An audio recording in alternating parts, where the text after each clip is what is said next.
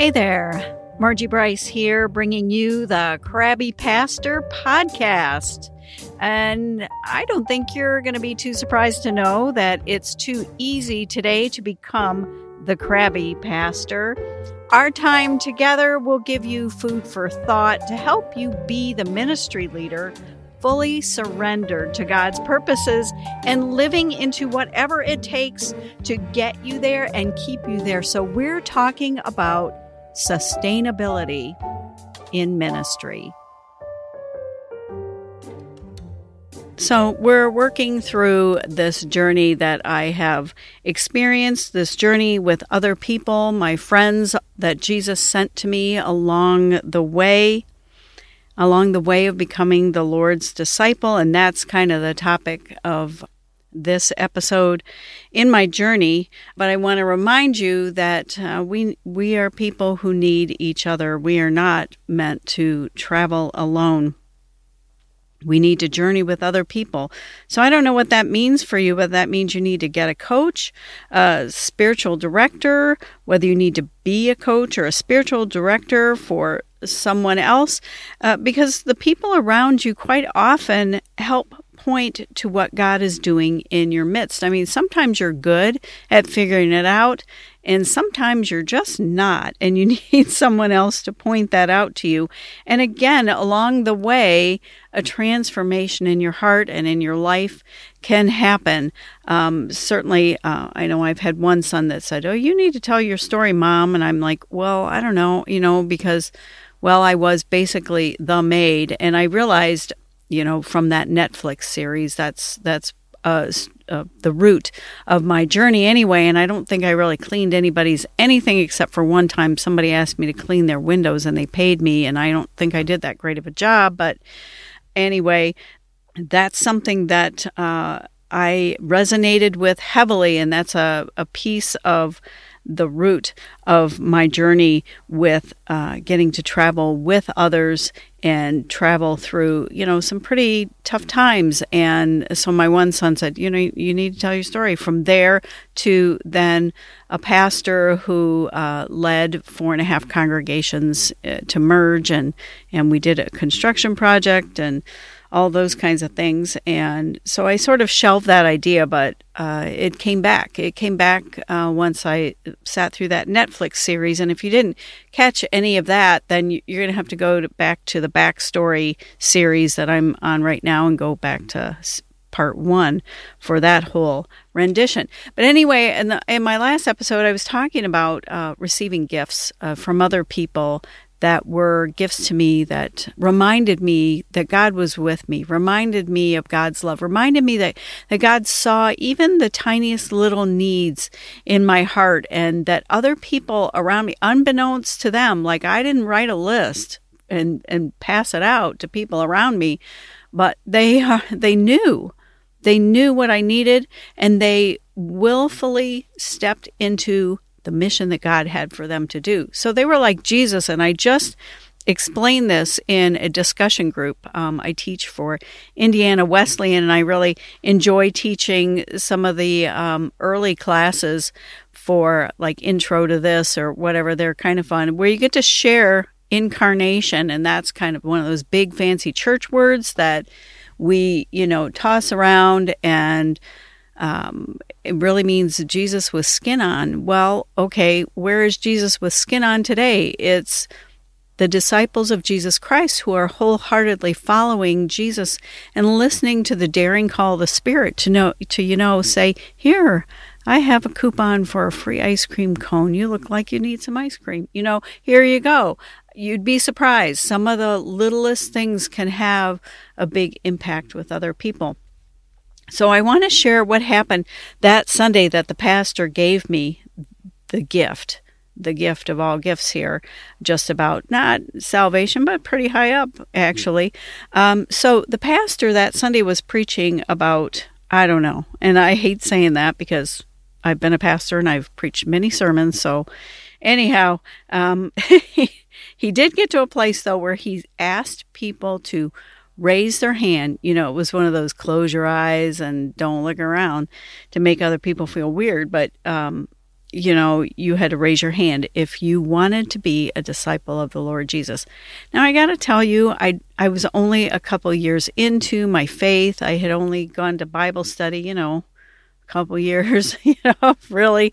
I didn't really know what that meant exactly. I mean, I had Catholic roots, so I kind of knew that was kind of a close grouping behind Jesus. That might have been the extent of what I really understood. I mean, you can understand things theologically, but practically what it looks like in your daily life might be something a little different. And I felt my heart pounding. I'm just sitting there. And I felt my heart really pounding out of control, like God was really just urging me and nudging me. I do not have cardiac issues, for those of you who might be saying that. But I just sat there and I felt like I needed to raise my hand. And, you're not supposed to volunteer for anything that you don't really know what you're doing, but I did. I raised my hand, and I really meant it at that moment that I wanted to be a disciple. Now, here's a rant warning, okay? What I'm about to go through, and you'll say, well, this is why the podcast is called Crabby Pastor. But this is your warning, so here I go. All right.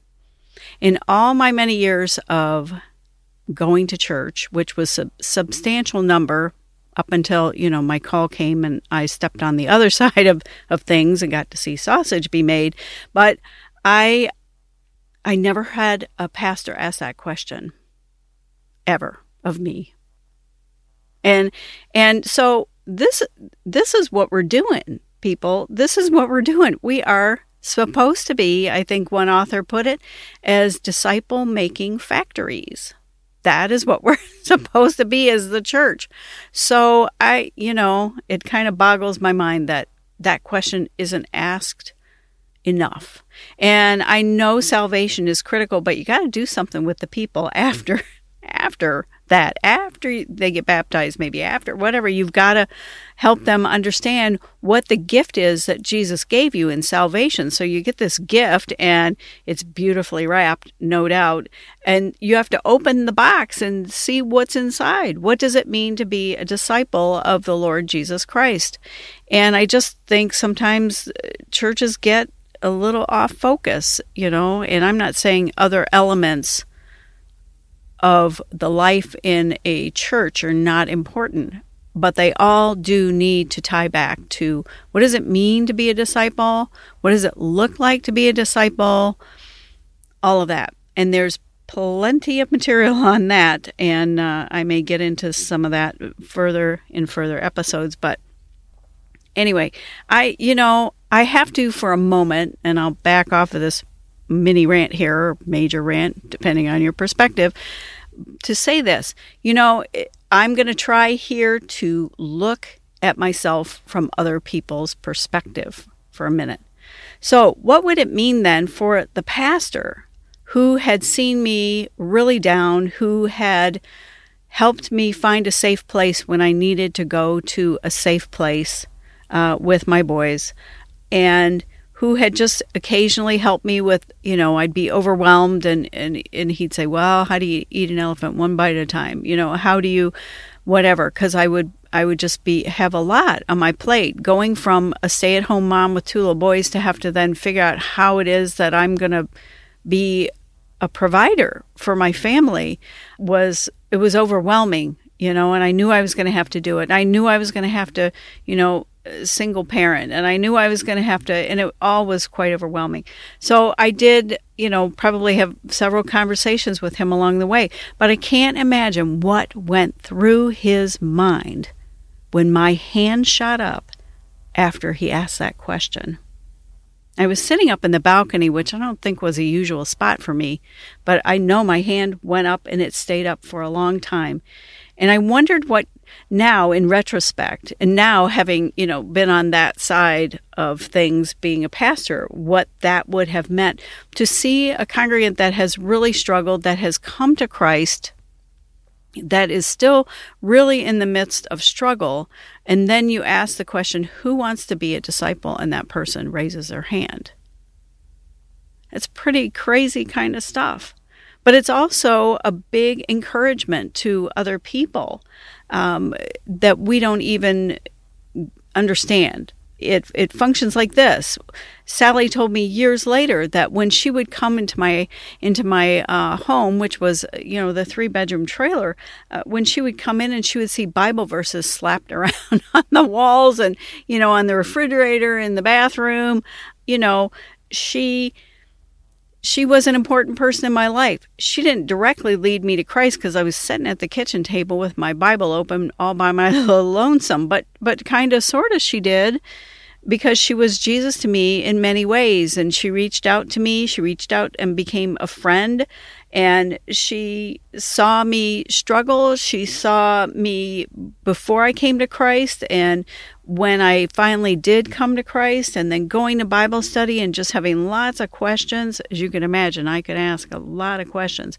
But I wondered, I know it was an encouragement to her. I know it was an encouragement to that pastor to see that kind of response. And I'm not lauding myself. I'm just trying to put myself in that pastor's spot at the moment to see what was, what they might have been thinking.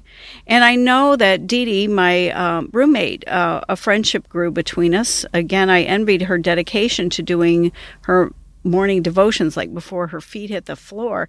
I mean, she listened to me struggle a lot, and I listened to her struggle. Maybe we just helped drag each other through life at that really turbulent and tough time. So then I go back to that pastor, and I think, this is why you go into ministry, isn't it? I mean, I've seen Facebook groups, things they don't teach us in seminary, I mean, one story, I don't even know if I've told that yet, but, I got to play a role, I think I did share this with you, but in evicting somebody, and I kept thinking, they didn't teach me about this in seminary. What do we do when you see a legitimate spiritual transaction going on around you, and what kind of an encouragement is that, especially when you're busy, seeing how sausage is made on a day-to-day basis, and I know when I was pastor at Downriver Church, one of the graphic designer administrative assistants I had, she would just look at me when she saw something like, oh my gosh, how did this happen? And this is among church people. And I'd be like, yeah, well, now you've seen the underbelly, the seedy underbelly of what goes on. But we all want to rise above that and see legitimate transformation happen in the lives of other people. And I want to tell you then, as maybe ministry leaders or just as followers, wholehearted followers of Jesus Christ, I truly, truly believe that helping other people and caring for them, especially when they're in places of struggle, is critical. You've got to step into that. But meanwhile, you have the pastor up front. He's pushing the discipleship button, and he wasn't pushing it for me.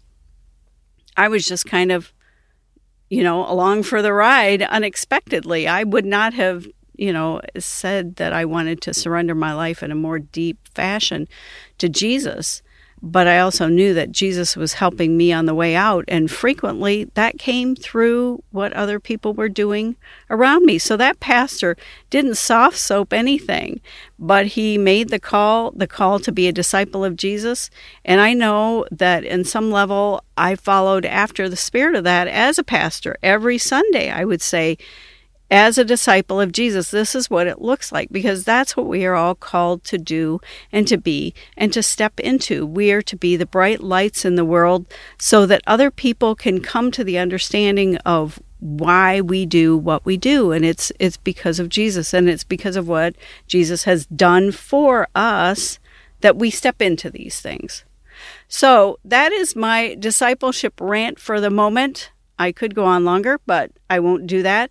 But I want to, again, encourage you to be that for other people.